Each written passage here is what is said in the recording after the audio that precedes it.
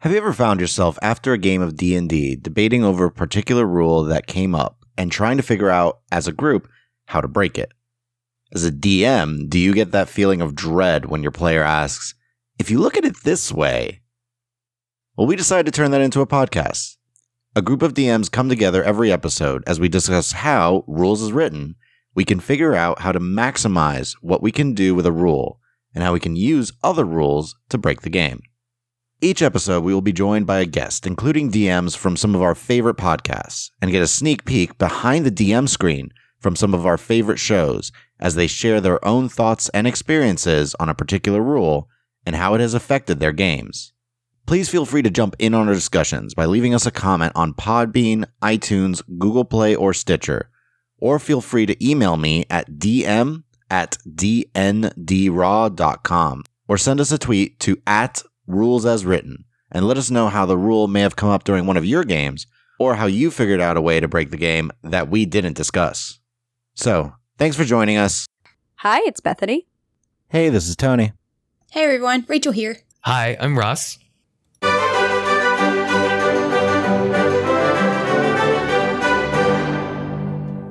So today is going to be one of our meta episodes. No, not the one on metagaming, but this time on rules themselves.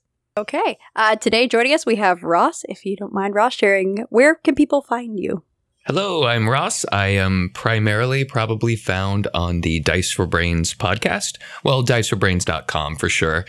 We also do Not Another Tavern, and I've got to participate in some of the awesome podcast of D&D events. So we did an episode for the podcast, or the Tome of Foes, and then I'm going to be on the podcast of Waterdeep, which is great. I got to play in that one. Congratulations. Thank you. It was very fun. You could also catch our live stream game on Twitch on Tuesdays at 9:30 Eastern. We're playing some Star Wars, and we've got a new show coming out called Table Talk with Victoria and Ross, where Victoria Rogers from the Broadswords and I, we basically have like an advice column show. It's a lot of fun. So any of those places would be great. And you have your own Twitter handle now. Oh, yes. Yeah, I'm a person on Twitter, and I actually don't know what it is. Ross something? You can find it. You can find it on the show one that I used to hide behind, and now I'm not allowed anymore. Okay, it's @2RossBot, the number 2. That's it. Thank you so much. @2RossBot. That's not a bad name. I think it gave me that one automatically. That's fantastic. Or @Dice for Brains, and it'll eventually get to me.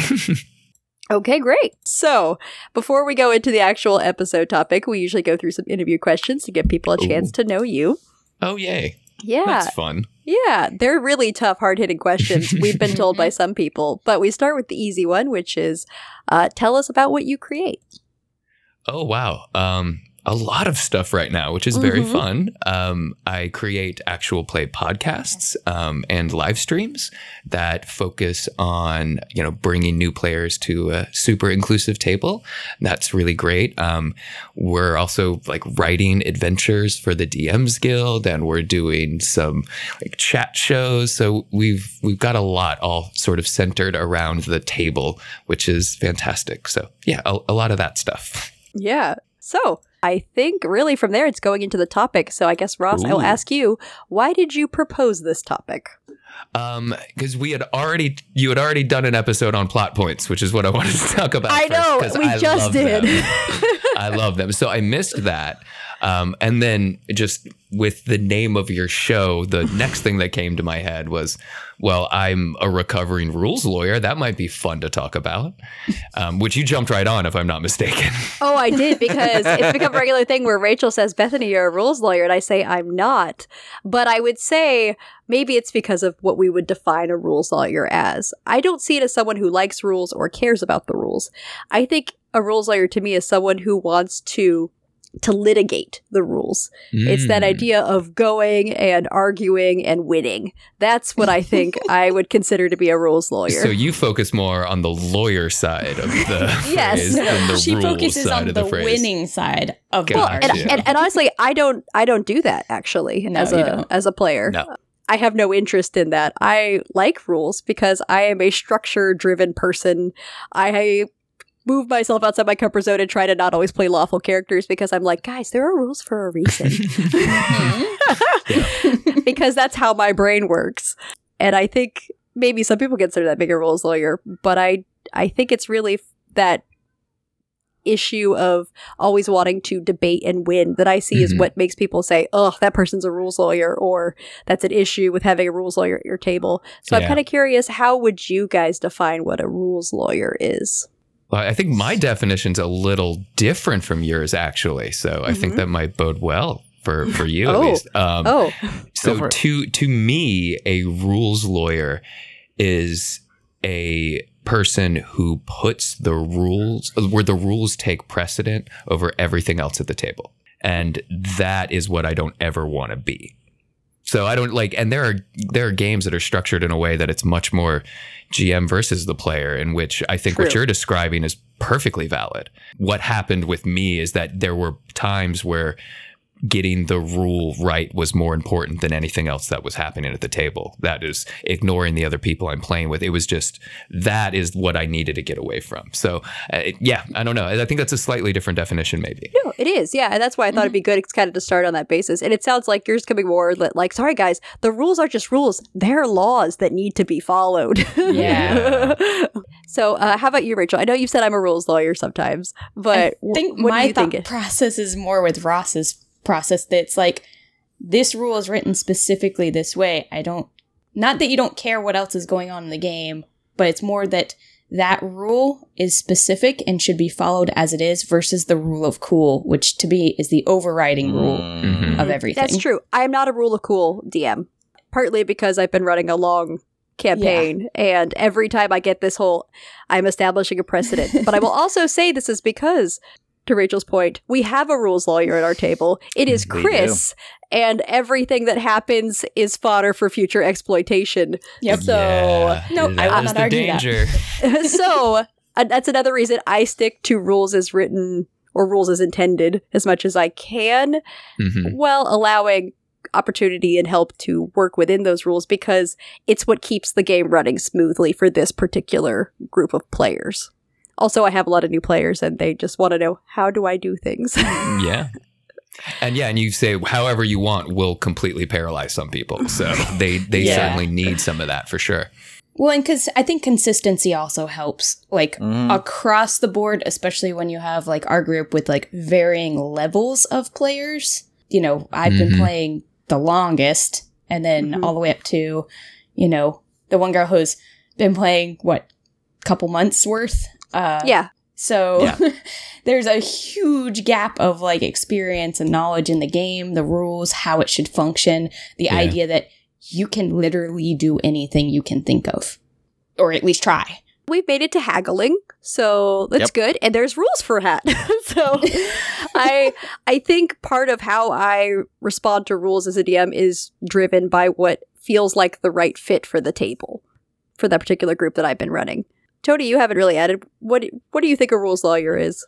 So a rules lawyer to me is someone who is, I gotta agree. I focus a little more on the lawyer part, but I listened to this one YouTuber who actually had this whole debate on this, because he's like, when he says rules lawyer, people see the second one, that he's talking about, the one that is, oh, I want to get something out. Like, what can I get out of this based off of the wording of the rules? And he decided to split it to two terms: a rules traditionalist and a rules haggler.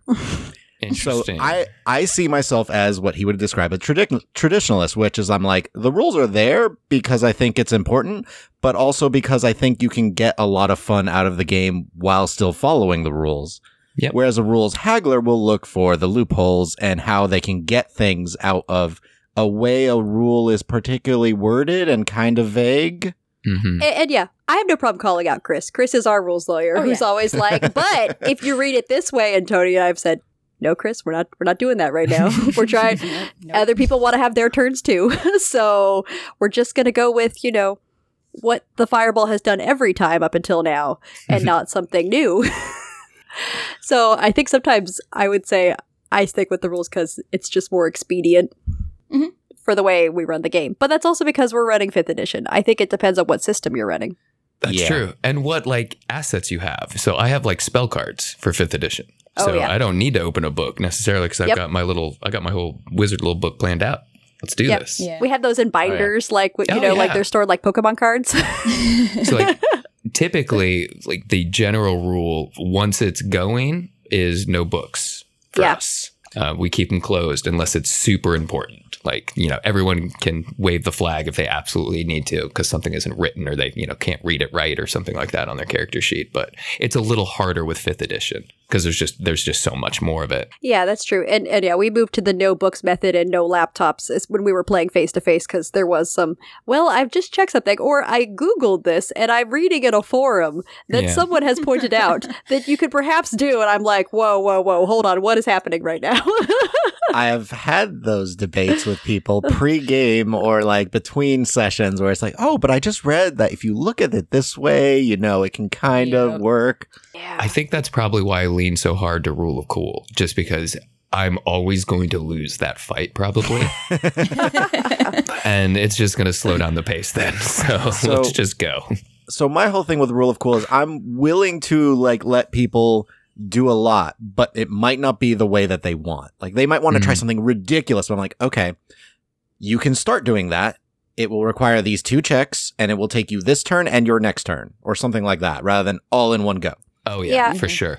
Yeah, as a DM, Tony's really good about, okay, tell me what you want to do, and I'll tell you how mechanically we'll make that happen. So I think that sort of gets you to where you want to go, where people still have the freedom to try things. Like, I don't think Tony has said no to any of us I as a don't player. want to say no. No, Yeah, it's you always never just do. like, yes, but here's how But. you go about it, because it might not be what you think you're doing in a particular mechanical sense. I think the closest I ever tend to be to saying no is, oh, I want to do this spell to do this. I'm like, okay, the spell doesn't do that though. Right. Yeah. There is another spell that, and I'll usually say like, oh, there might be like roll an Arcana check. You might know what spell actually does what you're trying to do. There you Or go. if you combine like you and so might be able to do blank. Yep. yeah. Give them a couple other options for sure. So Ross, you said you were a rules lawyer from the Yes. definition you given. So what has been your journey to now?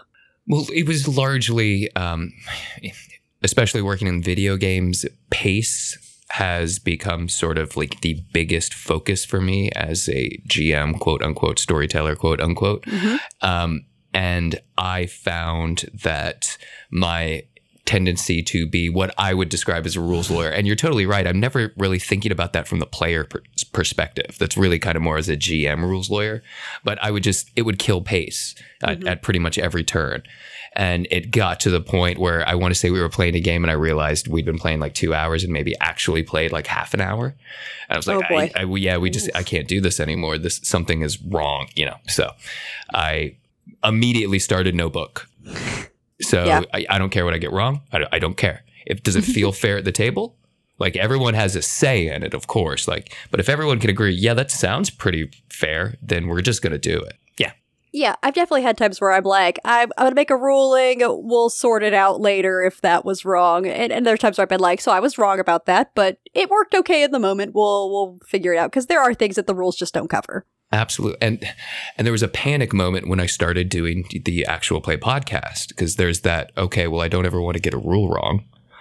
Someone will But- notice and call me on it, and I will Right. crumple into it, upon myself like a dying star. Yeah. Yeah. But we're trying to bring in a lot of new players, and sort of by extension, we bring in some new GMs. And I think it's kind of important to see that. Like, yeah, I messed this rule up, and this is how we dealt with it afterwards. Like, I messed up this really big thing that's going to happen. It's not a big deal. Don't not GM because you're not going to get a rule right. I can guarantee you're not going to get them all right. Nobody does. Nobody. Well, and I would say when I started DMing, I was definitely more intense about it because I was like, I need to do this correctly because everything's a precedent for the future. And Exactly. being very dramatic about it. But I think also there was sort of a realization that I am doing this for fun. Mhm. So I'm not being paid to do this. This isn't my job. Like, it's not Right. like I'm going to have this a mark against me that I made an error. So I think there's definitely a moment, at least it was for me, where I clicked like, okay, I'm going to make mistakes. And that's okay. Yeah. I will also say I was spoiled by having Tony as a player because Tony knows the rules really, really well. I became obsessed when we Just started believe it. D&D. Thank you, Rachel. It's greatly appreciated. It's Rachel's fault. She got us into this. You're welcome. I read Player's Guide, DM's Guide, and Monster Manual from cover to cover Yep. when we first got them. And while I can't say, no, I know every single rule, I at least have a pretty good idea. That's actually how I prefer to run too. I do not want to be the one that knows the most about the rules or the one that knows the most about the game lore. Yeah, I think I've described my DMing style as sort of like a parent more than anything else. So here, to talk about, so rules is written, there is a whole section in the Dungeon Master's Guide called Master of the Rules, which talks about the DM's role as a referee. Mhm. I definitely don't see my responsibility as a DM as a referee where I'm like running a game that I'm making calls or anything like that. I more like, are the kids having a good time? Are they being responsible? Is everyone getting along? Does everybody have their fruit snacks and is everybody juice happy? bottles? Which, by the way, has led to me realizing I am a bit of a softie as a DM compared to other DMs who are like, I gave all my players scurvy.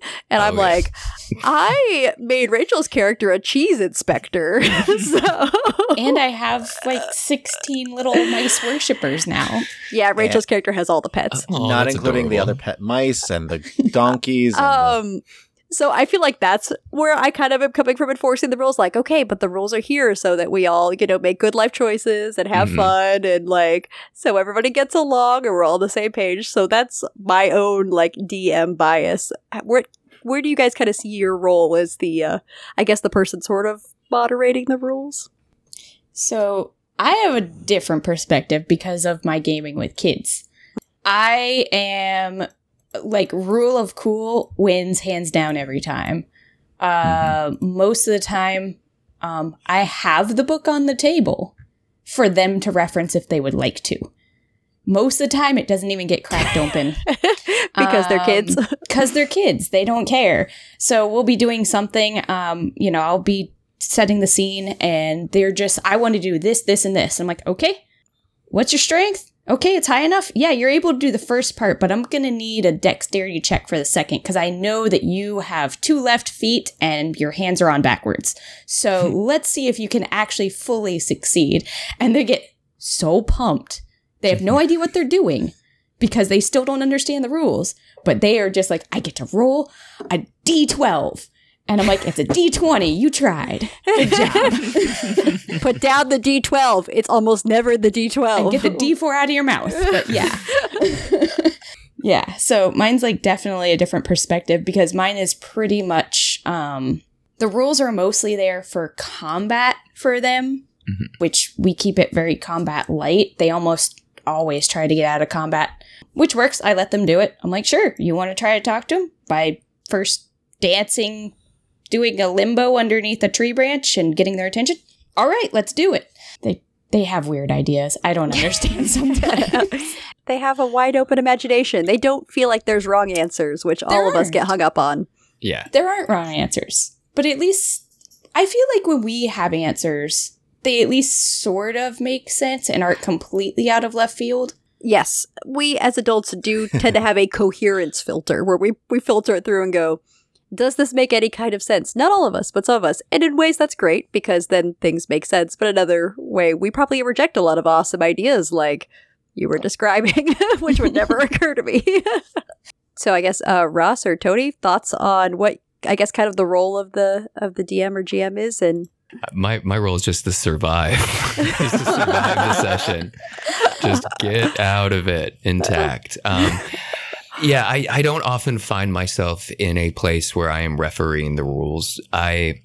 The only currency I accept at the table is player buy-in. Whatever I need to get that sweet, sweet coin, we're good. Whatever we need to do. I will figure out something that feels fair at the table.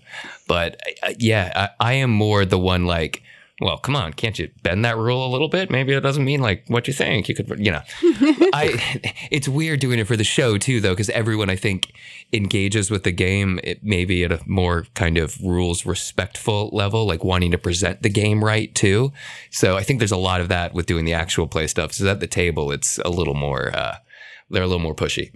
That's actually a good point. Being a podcast player is different from just sort of your standard play, I would say, and what the expectations are. And also how far someone is willing to go to push a point. I think they're kind of like, well, it's okay. Well, it's all going to get edited out. Right. And then when you're playing and you're not recording, those rare times where you've managed to find a Sunday somewhere, they're just like, everybody's unhinged at that point. Try everything. Yep. Yeah, I've been running this campaign for 3 years. It was originally the 5th edition module, Princes of the Apocalypse. People who have listened to our podcast have heard it over and over again because we've been running it for 3 years. Yep. It was Prince of the Apocalypse, but they finished that and the ending was going to be really boring, so it's now something completely different. But going back to running it after 3 months and having only played online and for the podcast in that time, it was very weird, like being back at the table. But in a sense, everyone was so much more chill and nice. Right. It was so nice. We were all like way more relaxed. We've been recording together for all these months, like online. So being face to face, we're like, no, this is good. Let's share chips. Like, eat crunchy things and sneeze. That is one thing. Having food that you can just actually talk. Oh yeah, I want to do that. Rather than like, hold on, let me finish my snack and drink and make sure my throat's clear and now talk and. Yeah, so the new player we mentioned, the one who has been only with us for a few months and is into haggling, she was coming back and she hasn't been recording with us, so she was thinking, I have no idea what the rules are and I don't remember how to play. I've forgotten everything. But then once she got to the table, she was like, oh wait, never mind, we're cool. I know what I do. I go and I talk to people. I play my violin and I make things. Yeah, I stab things because she's a rogue with a performer background. Right.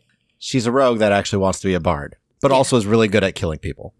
She's really good at roguing. She's really good at killing a rogue. people. She's an assassin rogue. That's what she does. But I think for her, once she kind of got to a point where she was like, okay, I feel like connected with the rules again, I think there's like a reassurance to knowing that the rest of the group is there to like support her. Yeah. And that everyone's sort of comfortable and in the same space with what the expectations are. Like, I don't expect all my players to know all the rules by any means. All like of them. No, especially when you're new or you're new to roleplay games altogether and you're like, I have these dice, which ones are the ones I'm using? It's never the D12 or almost never. but I think having, for me, I like as a DM knowing the rules well enough that I'm able to like support that person, but I am also spoiled by having Tony as a resource. Yeah. So Tony, you didn't give your answer, did you? I did not. The role of a DM. No, I don't like referee at all for this. I see myself kind of as, I don't have a good way to put it, but I'm just like, I have a good making term. sure everyone had fun while still in the confines of the game itself. Bus driver. Bus driver. There you go. You're taking everybody on the trip. You're in charge of making sure we all get there safely. And have a nice and enjoyable ride. As players, not as characters, because not all the characters will necessarily arrive safely. If you kill my character. No. I am never go out to try to kill your character. Never. Always remember that. You can't control the dice. Womp womp. Some of those crits, some of those bad rolls, sometimes just, So something, I don't actually have it on our list of questions, but it kind of harkens back to what you were talking about, Ross, is sort of that idea of, I guess, an adversarial position between the DM and the players, which I think my stance on rules is partly reflected by not really having that for the most part. I don't think my players, as much as they joke, think I'm out to get them or that I want to win. I mean, but I know there are people who have that sort of DM, player relationship. Yeah, and one of the things that has been really interesting doing the show, not to harp on this, but bringing in a lot of new players is a lot of people bring certain things that you're not necessarily expecting. And I'm like that where this isn't me versus you. This is a story we are telling together this is a cooperative storytelling game. It's not a competitive thing. But I have a player, Eileen, who is like really naturally competitive. Like she's into like football, like she does all sports stuff and she just really gets into that. So it's been very interesting to kind of adjust how I run when I'm interacting with her characters, because she gets so much enjoyment as a player from it. So I get a lot more buy-in from her if I'm a little more adversarial with her. It's really interesting. And I've played a couple games that are actually built straight adversarial, where it is very much the GM versus the players. Let's see if you can survive this. So those are interesting as well. But I think there are players that actually really kind of like Isabella too. She likes it when my dice are bad. And I love that she likes it when my dice are bad. So there's this thing where you almost want to present it a little bit, but never actually really mean it, just enough so that they can kind of enjoy it. It's weird. Yeah. I think it's not the same from one session to the next, right? Mm-hmm. It's context driven. When you as the DM are the enemies and you're rolling like badly, I know, like, especially for Rumble Squad, Rachel, you're like, yeah, all right, you miss me. Or when you guys get that like crit on one of the big bad monsters that have been like harassing you this whole time, like those little cheers of just excitement. Yeah. But I'll say for you're talking about buy-in for the games Tony runs for our podcast, I think the thing we all buy into that Tony presents to us is he wants to give us the opportunity to be heroes. And that's something we're all looking for in the style of game we're playing. It's a fantasy world. We're all playing these cool adventures. We want to be heroic in some way. And Tony presents a world full of challenges that encourage that heroism. And I think that's why, even though, like Tony was saying, we're all like, oh yeah, you're rolling bad. Honestly, we know it's coming from a place of Tony giving us an opportunity to overcome and succeed and have those moments where we're like, that was awesome. Yeah. Because the possibility to fail is there, but we're hoping that it doesn't happen. Yes.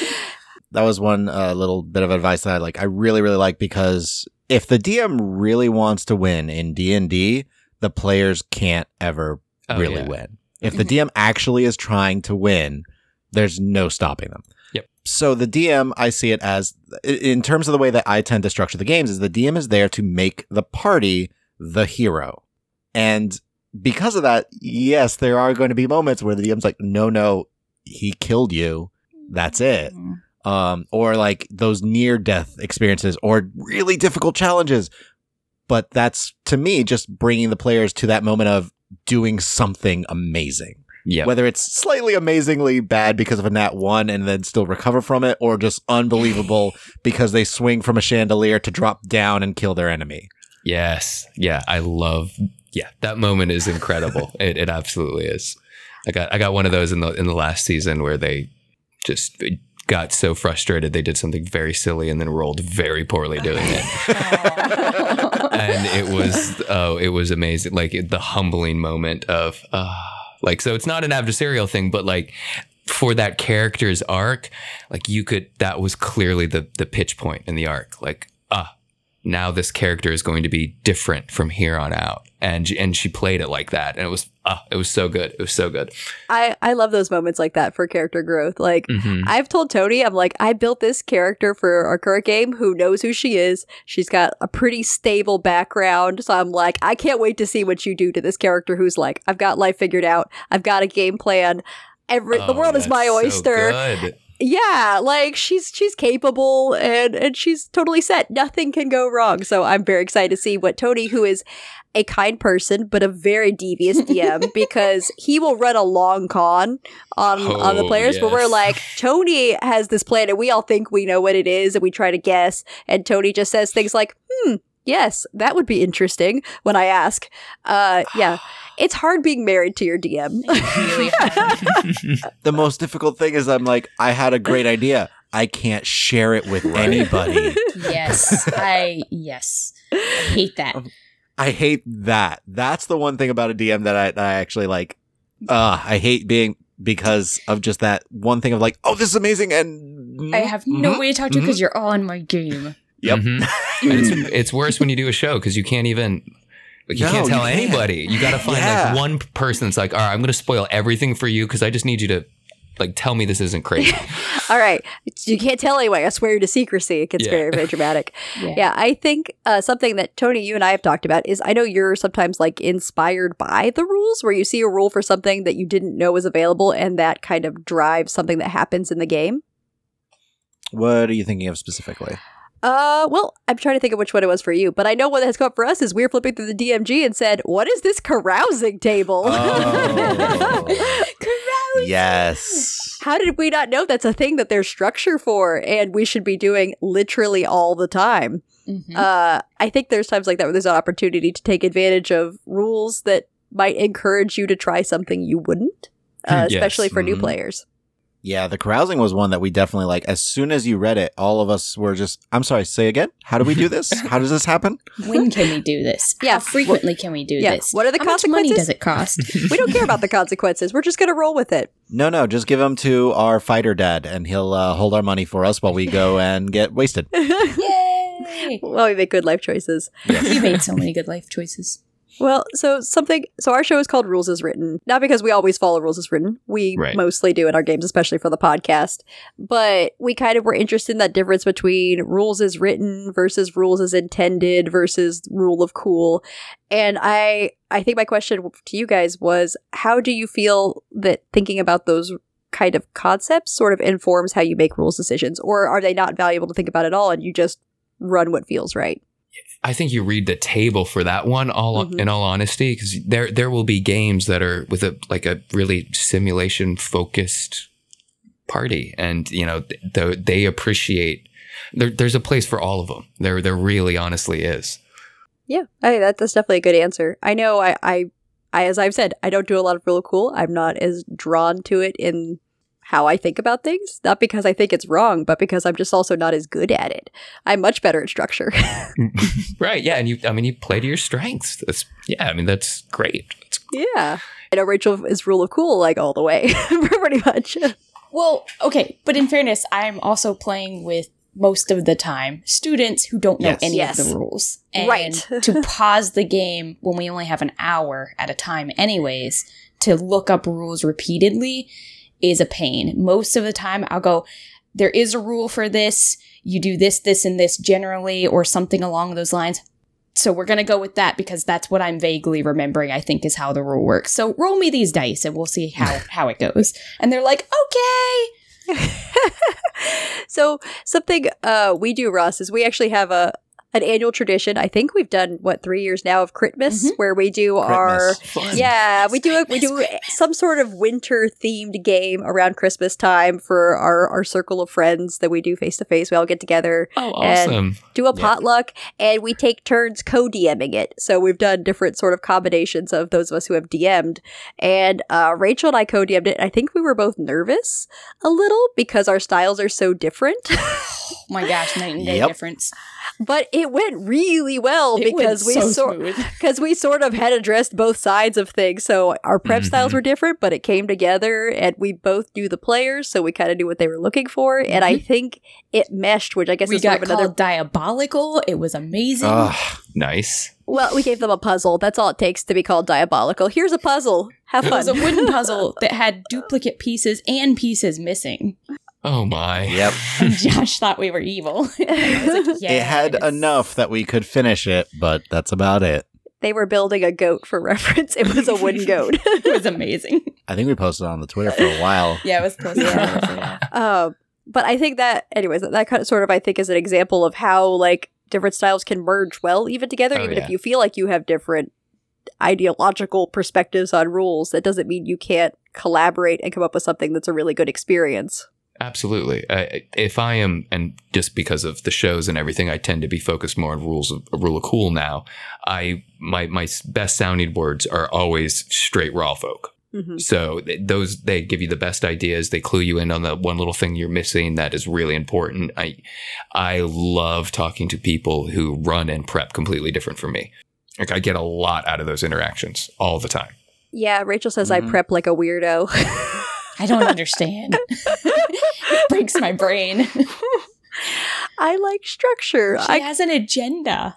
It's very organized, but it's a lot of just like, oh, RP is probably going to take about this long. Then if they do this, then there's combat, and then it'll take about this long. Wow. Or if they do this, then there'll be more RP, which will be about, and she's usually right. Well, Nice. I've been writing for mostly the same players for 3 years, so I tend to have an idea how long they'll want to spend on things. But yes, I don't. It's not totally the agenda. It's more like a estimated timeline, and I apparently have learned that's super strange. But Having an estimated timeline is amazing. That's incredible. So when Rachel and I were co-DMing, I'm like, I put together our estimated timeline. I've shared it with you through Google Docs, and she's like, I'm like, what is this? What is happening? I'm like, I have bullet points. Yeah. And I need somebody to hand me one of those. Like, oh my gosh. I think I could do really well with that. I'm sure there's one somewhere. oh, it's still in Google. It's still in Google Drive, yes. I'm sure. That works for me, and that goes with my tendency towards structure. But at the same time, I know Rachel is way better at improv. I mean, I could do some level of improv, but it's not my strength at all. I'm like, hold, let me think. Okay, I know what to do, but I'm not like, boom, here's the whole story arc. And Rachel will just come up with something, and I'm like, great, that sounds good. Let's run with that. Yeah, sure. Like, does it sound good? And she's like, yeah. Yeah. I don't know where it came from, but it's good. thumbs Yeah. up. Yeah, that tends to be how I go too. So it's I get so impressed with people that are that well structured. Dave's similar, like he has color coded indexed like index cards in like a little plastic thing, and it's incredible. He has little pictures on out. I think he was like a detective in a past life or something. I don't know. But his prep is just like drool over it. And I have one sheet of paper and like 6 Post-it notes. That sounds about mine. Yeah, I was about to say, I think that sounds like Rachel's method, which works just as well. I don't think it's like, I know people are like, oh my gosh, I admire how much you prep. I don't do that because I want people to think, wow, your prep is very thorough. It's more like, no, I need that. It's a coping mechanism. Like, it keeps me sane. I'm so impressed like with that level of stuff, because that is just beginning, middle, and end. Like I got maybe 3 scenes. Like you could do the whole thing with anybody. Like, and when you can structure it for the group too, like that's incredible. I sweat too much when I run, way too much. Granted, things do still goes totally off the rails sometimes, where I'm like, not the city I thought you were going to. But that's okay. I prepped for that too because I'm paranoid and I made a contingency plan. Mwahaha. Right. Meanwhile, I'm like rolling for like random names and going, yeah, you're going to meet some people. Hold on one second. Oh, the random names. All I just roll ahead of time and write them down. I'm just like, yep, I'll pull them out of a hat as you guys come up to random people. Oh, no, you walk up to a random person, you name them. That's my rule. Oh. I've been telling Tony he needs to do that to us more, because for one of our groups that I'm in, I'm like, okay, we need to go to, I guess what I will call Fantasy Office Depot. Is that available? And what is it like? So going forward, Tony's going to make us name and describe Fantasy Office Depot. I don't have this ready because you were just supposed to stop and mail your letters. Go ahead. What's here? We needed calligrapher's supplies. Yep. I can usually go, oh, you walked up to this person? Do you know them? Yeah, I know them. Oh, good. What's their name? And now, like, you've already established you know this. So now you don't want to be the person who doesn't know the person's name that you just walked up to, because now you just handed me a grenade. So start naming NPCs. There you go. See, Tony, you need to do that more. You need to push stuff back on us. You just take responsibility for things too easily. Yeah, I'll be mean to Mike. You guys are headed to his hometown soon. That's where I can just be like, all right, you know everybody, go. So bring it back to rules. I'm sorry. We got a great whole discussion on tips for GMing and how to do better. I think kind of reading over in the DMG how to master the rules, it kind of says that, you know, there's a lot of things that could be in the player's handbook. If you like, you can create your own stuff. There's optional rules, like you mentioned, Ross, variant rules, which we've been embracing more in our game. Oh, they're for beautiful. Sure. But I think one of the things I appreciate most is having those moments where Tony particularly will say, oh, there's a rule for that. When I'm like, oh, I wonder how to handle this in a game. And he's like, there's a rule for that. I'm like, there's a table for madness? What do you mean there's a table for madness? I don't remember that. Go on. Out of the Abyss is filled with it. But I think there are times even where if you haven't had a chance to like really review the rules, you might put effort into trying to invent rules for things that already exist. Most assuredly. And then you bear your home brew and that becomes a thing. And yeah. But that's good too. Yeah, or I think something I've seen a lot of people mention, it's come up in conversations on Twitter, is where people are looking for rules to add to D&D 5th edition to accomplish things they want, and essentially they end up building something that resembles another system that already exists, or something that can do that better. So I think that's another reason where I'm like, we're going to stick with the rules, because if these aren't the right rules, then maybe we're just playing the wrong system. Yep. I mean, that's like plot points realistically kind of change D&D for me. So now that is just, and you could always sort of do that on your own, but as a presented variant rule within the core game, that's a huge one for me. Okay, so quick question. How do you use plot points? Because there's a few options. Oh gosh, and I should know the name of it. It's the first one where basically it's a GM token. You get to be GM for a minute. What happened? And like really those are just little like player buy-in silver dollars that I see. Like, oh, and you want to be more invested in the game? Yes, please. I'll have that. And you found the MacGuffin. Yeah. What's the MacGuffin? Yeah, it's great. And one of the things I really like about it is that everybody has to like spend them. So you're kind of encouraging them to interact more with the world and contribute more to the storytelling just because there's a mechanic behind it. So I don't know. I that's how I use it primarily, and I love it. Oh, that's why I was interested. And I think it kind of, to tie into what you were saying, what rules are available do drive what we do as players, I think. So as much as I say, well, Tony will tell us how to do something we want to do, I know I will try to do things because I know there are rules for them. And on the flip side, I might shy away from things there aren't rules for. So I think that could be the downside of kind of being interesting. I hadn't thought of that. Well, it's sort of the idea, kind of to pattern off of how things work in linguistics, right? It's hard to conceptualize something you don't have words for. In the same way, I think if you're in a very rules mindset, it's hard to conceptualize activities that there aren't rules for if you're in that sort of rules space. That is a super good point. I will be much more aware of that in the future. Thank you very much. Like I had honestly never considered that. That's super helpful. Yep. Thank you. And that's why I think my games are so crazy, because my kids don't have that rules background. They don't speak the language. Just looking at the story and the game in front of them. And, I tell them go wild, and they certainly do. It's always fun. I think you said early on they were often driving their decisions on what they thought Batman would do in a given scenario. Yeah, they do okay, so it's either Batman or one of those Dragon Ball Z characters. I don't know any of their names. So Goku. Probably, because there's a lot of the hand gestures and the Kamehameha or whatever. And I'm like, sure, you can do that, fine. Please sit down and stop jumping on my table, though. I've had children jump up on tables in the middle of gaming sessions. So I've had adults do that. Okay, but are you in the library? Valid point. No. I had a 9-year-old child jump on the table yelling, "Mice, settle down! Don't riot!" And I'm like, "Please get off the table! Please get off the table!" And my boss was looking at me, going, "What is happening over there?" I was like, "It's under control. Adorable. It's under control."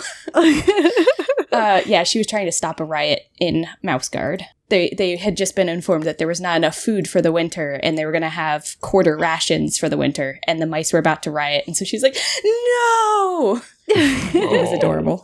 But yeah. You have the cutest kid stories. They do. They're so cute. But yeah, a lot of times they tend to think about what their character is going to do based on what a famous character would do.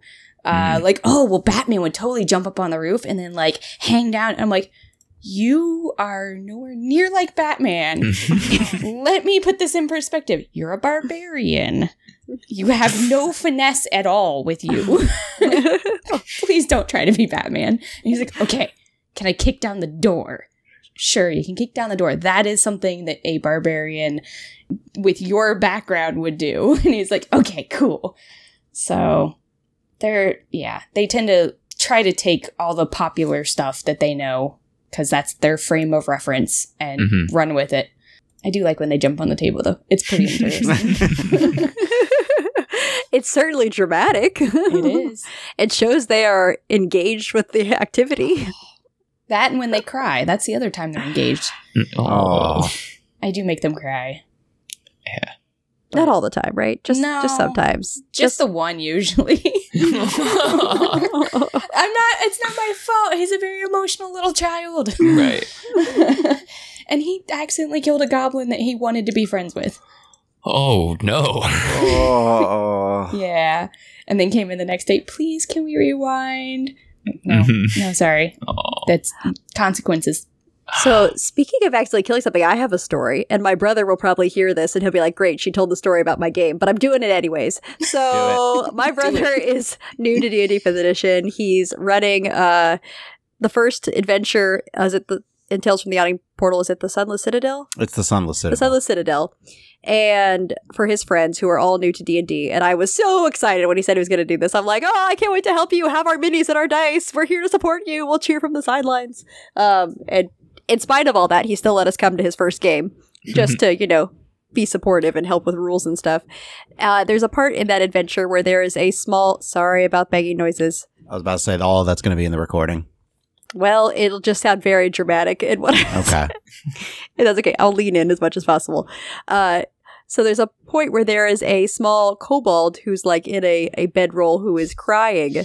And through some misunderstanding and someone getting a little murder hobo, someone stabbed this crying kobold. And it was immediately like totally polarizing between, I don't know what happened. It was just, I had my sword out, I stabbed him. People being like, how could you? He was an emotionally like devastated kobold. He needs us. And my brother is over there going, he's killed him. He has no HP. Like, he's dead. And I'm like, look at the faces around your table. He has exactly 0 HP. They could still save him. They have a healer. I would say give them the option to heal him because this is a crucial moment for your players. And he's like, but he's dead. He has 0 HP. He's a monster. And I'm like, don't worry about that. Read the room. Yeah. They are going to be divided forever, not as characters, but as players over the death of this one kobold. They're coming unhinged. Fixed it. Quick. So they were able to save Meepo, who I know Rachel has read this, so she also knows Meepo, who is in the adventure. He's just a very pitiful little kobold. He's very pitiful. Yeah, My players I like really loved him. But anyways, that was one of those times where I was like, I know Ben, my brother, I know what the rules say that yes, he's a monster, he has 0 HP, he's dead. But based on what's happening right now, they need this. Right. But in Definitely. fairness, you could be flexible and put him as an NPC, which then he is no longer technically a monster. He's an NPC, which Right. would follow the player rules. Right, I was going to say, it gives you discretion within the book. I mean, how you want to handle that. I'm like, he has 0 HP. They've got someone right there who can stabilize him. So they stabilized him, and then they had a serious conversation about, harming Randomly innocents. And don't stab first, ask questions first. Let's talk it through. But I think that was one of those times where following the rules as exactly they are written would have led to, not like the end of the game, but would have been a very difficult moment for players and characters to get past, as they all would have stood sadly over the body of a dead kobold who was crying, or had been. It would have been very traumatic. He had been Definitely. crying. Had been crying until the accident. So I think there's times like that where, even though I am a rules person, where I'd be like, there's fudge room for sure to do what needs to be right for the story.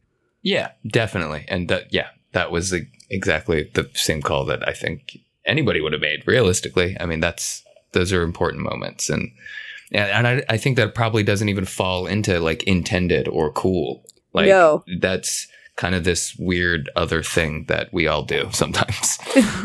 Where we give people what they need. Yeah.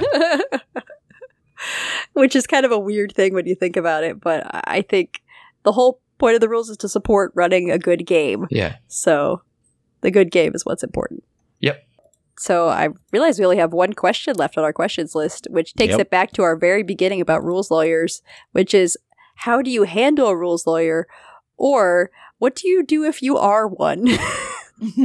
Well, what's worked for me is not opening a book once the session starts and making sure you are the person that doesn't know the rules best at the table, which doesn't always work, because sometimes you're all playing a new game, and you might be the only one that's looked through the book, but And eventually someone has to know the rules best. yes, Yeah, in our someone group, has to know that's the Tony. rules. Hi. So what did you say, Rachel? When Chris gets on his rules lawyer moments, I just let you handle him. So the you advice just, is shut him down. You're like, no, we're not doing this.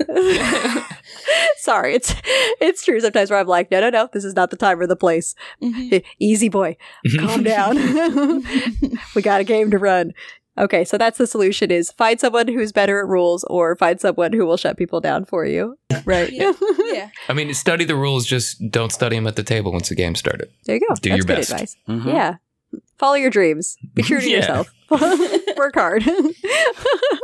What do you say, Tony? I actually have to agree with Ross on this, just that I put the book away once play starts.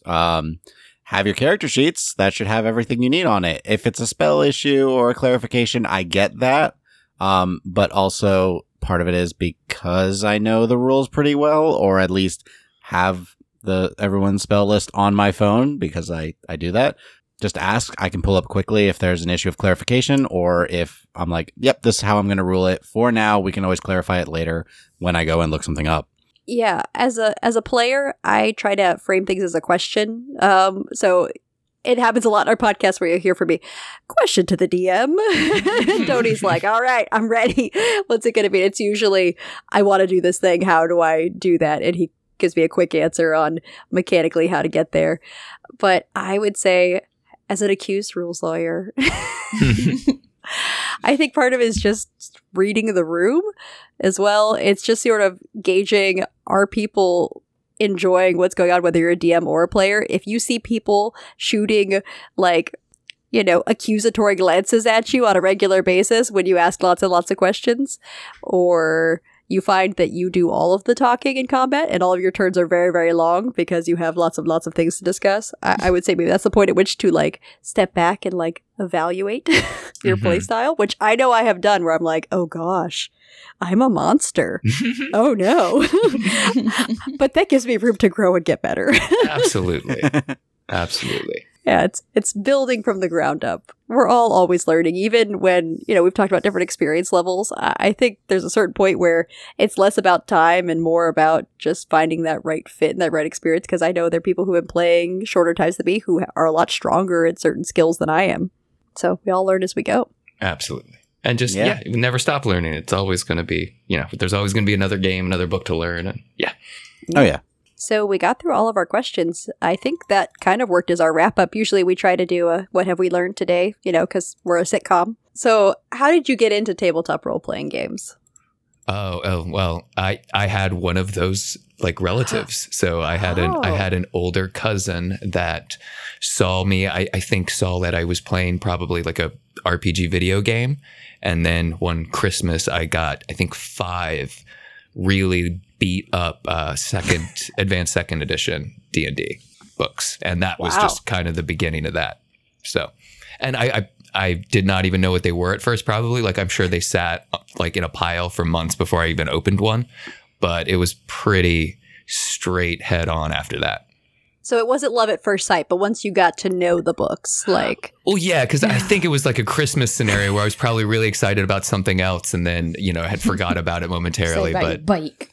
Yeah, something like that. And then it was just a beautiful world opened up, and I got as many friends into it as I could. And, we probably played, sleepovers and stuff for years until we even knew there were game shops and stuff like that. So I grew up in a small town. So the closest store was over an hour away probably.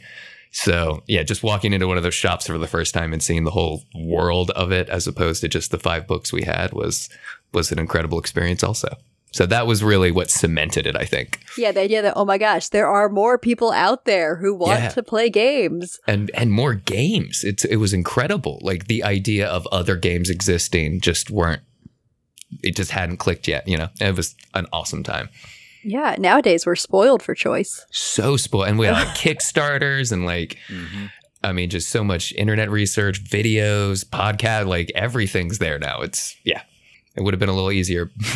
There's a system for everything. So even if someone's like, well, I'm not really into high fantasy, you're like, well, that's no barrier at all to entry. Why don't you come check out these other lovely options that are available? What are you into? Because that's a thing. I can guarantee it. Yeah. If it's not directly, there's a generic that'll cover it. Oh, man. Tony, do you remember the name of that Jane Austen styled RPG that's coming out? Is it Good Society? I think so. Oh my gosh, I'm so excited for that one. I'm like, I want to snub people and plan good marriages and make bad decisions for my social standing. And then I go, probably not everyone wants to do that, but that sounds awesome to me. I've been preparing my whole life to play a game like that. I would love to play that. Like, that sounds so incredibly unique. I like those. Yeah. I like just how big and wide it is now. It's great. Yeah, there's something for every kind of experience. Yeah. So, how did you get into podcasting? Oh, well, that was probably the accidental part. I wish I could credit whoever it was, but it was in a games shop and somebody had mentioned, I think, Nerd Poker. And I had, I listened to like NPR, so I kind of already was in a little bit of that. So their podcast and then like Nerd Poker. So I'd listened to a little bit of that and just, casual kind of podcast listening. And then I think it was the Black Tapes was like the first thing, like podcasts, like me and my partner really got into. Like that was like, date night was listening to the Black Tapes with like candles and stuff. It was great. Oh, wow. Oh, yeah. We went for it. We absolutely went for it. And then it was just, well, I could probably do something like that. And, there's a whole bunch of other games to play. And then you start learning like, oh, well, there's so much of this too. Like, I didn't even know all this was here. So it kind of led me to actual play, as I was thinking about, I might be able to do something like that. And that wasn't even like my first thought at all. I was thinking of doing something just probably completely different, but. Oh, really? What was the first pitch, if we can hear it? Oh, no, it would have been something like, because of like the timing, probably something like focused on like local politics or something. It would have been something like really small and just like, that was kind of just where my head was, and then the idea of putting the table and the podcast together, as soon as that clicked, I couldn't walk away from that. So yeah, it's like two things that you love and bringing those passions together and just sharing that with a community is sort of like one of those experiences that's amazing, but also very surreal, I think, when you reflect on it. Absolutely. And, I've had a lot of opportunity to like run games in shops. And that thing that happens is somebody who's interested, but they want to watch. Mm-hmm. And that I've seen people get really uncomfortable in those. And I've always kind of been like, yeah, absolutely. Pull up a chair, just chill, hang out for an hour. That's fine. But that kind of makes a table uncomfortable sometimes too. So just the idea of always having something like that available to someone is incredible. So if anyone ever what is this like? Here you go. You don't even have to go through the social oddity of it. You can just listen. You're like minimal awkwardness. Yeah, exactly. A lurker without them knowing. Right. It's not a lurker. It's a listener. Okay. Right. Now they're patrons, which is fantastic. Yeah. It's all about bringing people in, right? Yeah, so the idea that I could do that in some small way was, too much to not try. So, and then I fell in love with it pretty quickly. So, and then you're like, "What is free time? I now have something to put all my time to." Yeah. I think in my head I was like, this will be a great way to justify the time that we spend playing these games. Not a way to like triple it, but yeah, that's the way it went. Yeah, I think we've talked about this to a few people. To be fair, I'm always trying to encourage other people to start podcasts. I'm like, It's horrible amounts of work, but it's wonderful. You should do it, but you'll make sacrifices. Yes, and you leave that part like, you should definitely do it. You're going to start one? Great, you've started it. Okay, now say goodbye to all of your friends. Yeah. And your friends are the people you podcast with now. Yep, you can only speak to them, and only when it's recording. Yes. It's not 100% true, but there are some weeks where it is. No. When you're editing, you get to be with them all the time. Yeah. Your friends are your constant companions. They'll always be there for you. Oh, yes. Hours and hours of them. Yep. Yeah, I'm grateful to Tony for being our editor. I help a little bit sometimes, and it burns me out fast. So I'm always like, if you're willing to, if you like doing it, yeah, be our editor. You do a great job. And I really, really don't want to. Yeah, there are days where I quietly mumble to myself, I'm going to make them all edit at least one episode from here on out. Yep. I think about it.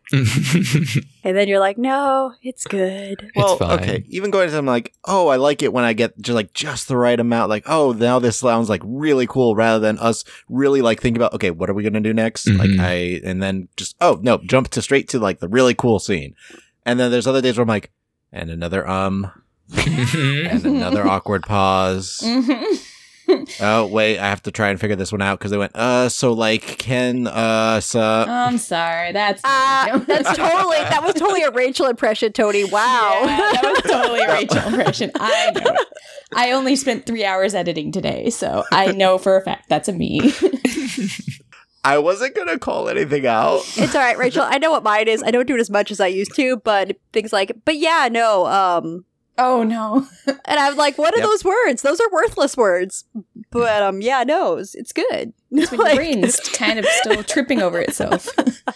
I have this terrible habit since I do mostly like improv style GMing. So I will start a sentence in an effort to buy myself time to think, get a really good idea, and then just start going into it. And I won't actually manage to make a complete sentence out of it.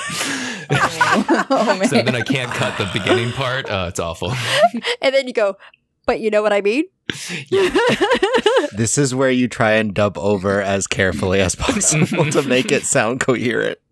Yeah, Tony's gotten pretty good at dubbing himself for those times where he's like, it was going in a really good direction, but then I'll start a sentence and like halfway through it, I kind of clarify something that I said slightly earlier, and I listen back, I'm like, this made no sense. Like, I get it, but it makes no sense now. And everyone else got it at the time. Right?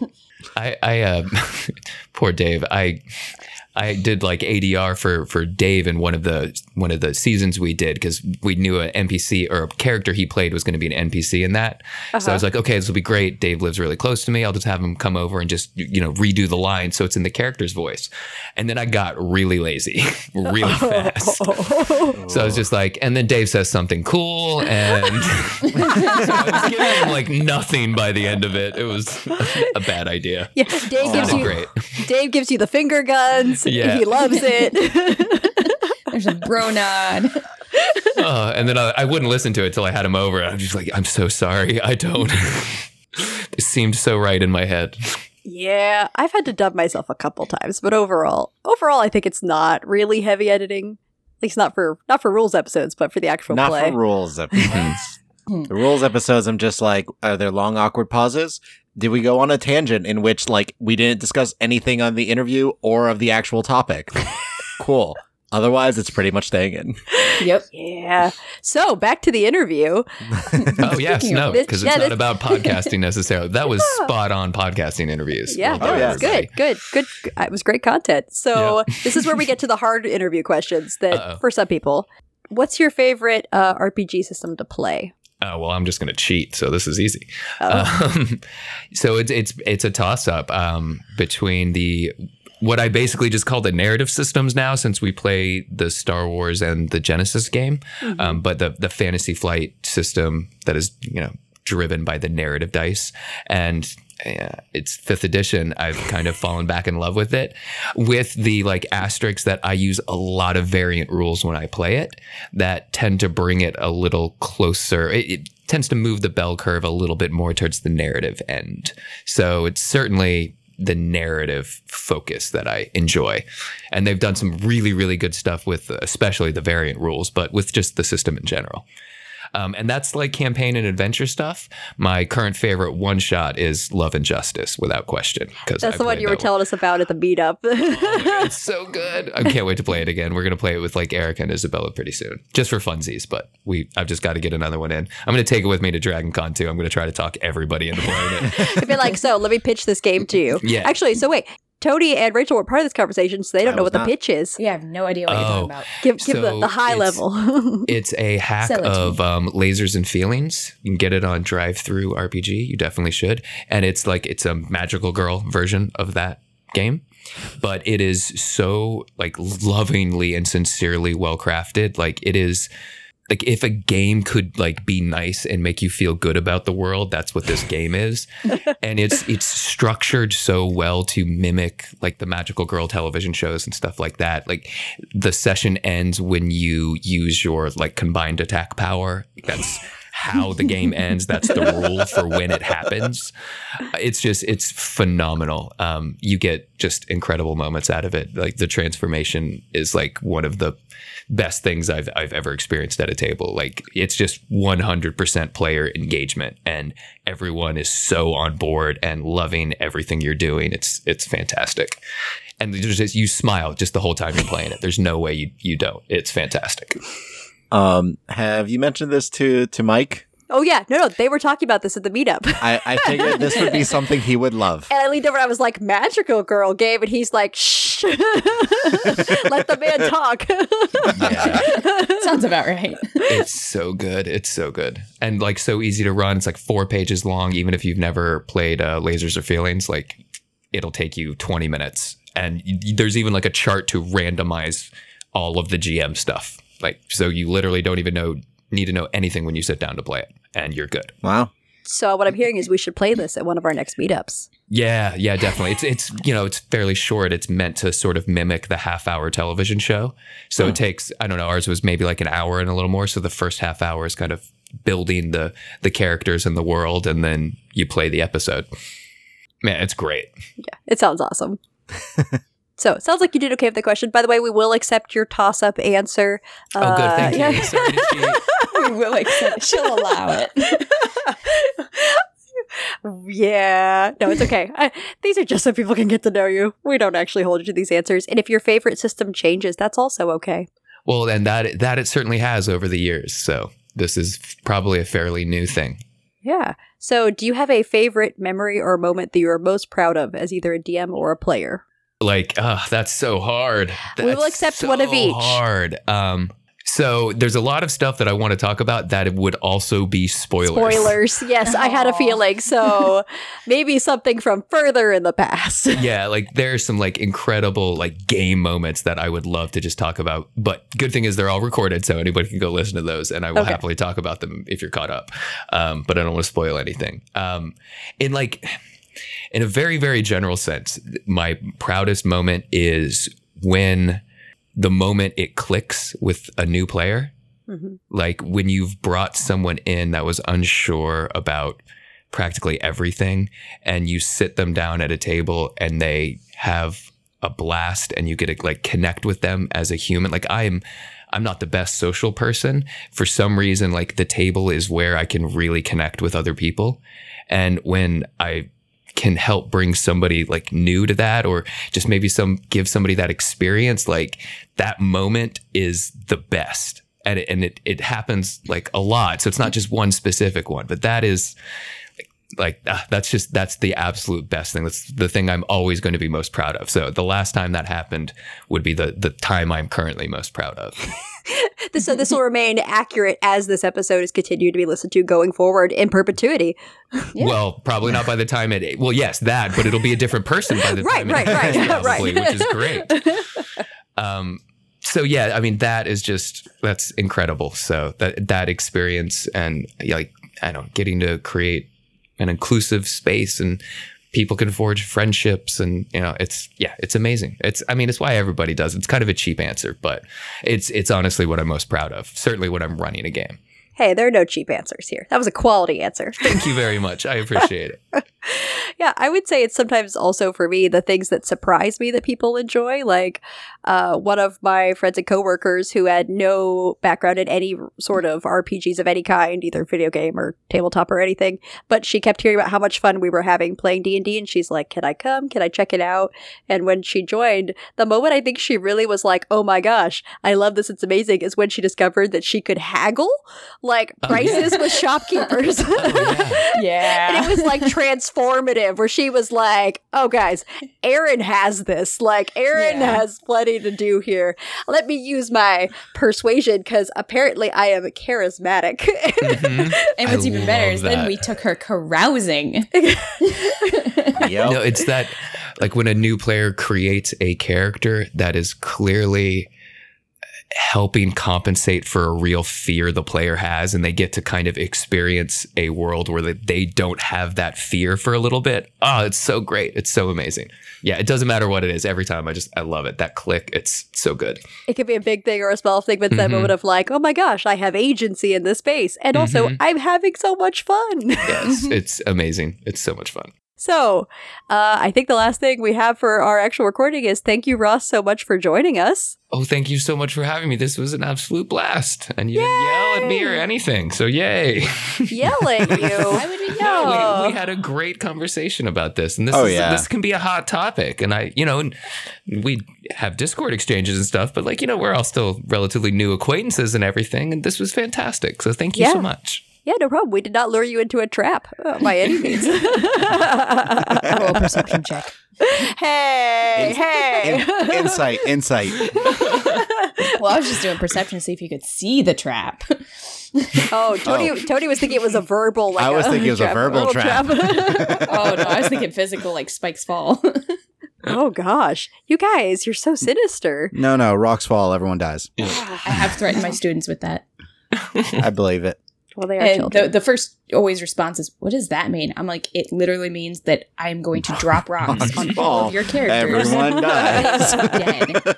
And they're like, their eyes get wide. I'm like, so you need to quiet down and listen or the game is done. Mm-hmm. And they're like, oh, so there is an end to the game. I'm like, when your characters are all dead, yes.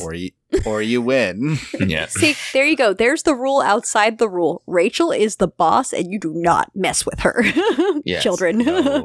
And don't jump on tables in libraries unless it's a really cool dramatic moment, and then do it. That's and then quickly get down. Yeah. Before the librarian see. Yes. They will yell at me.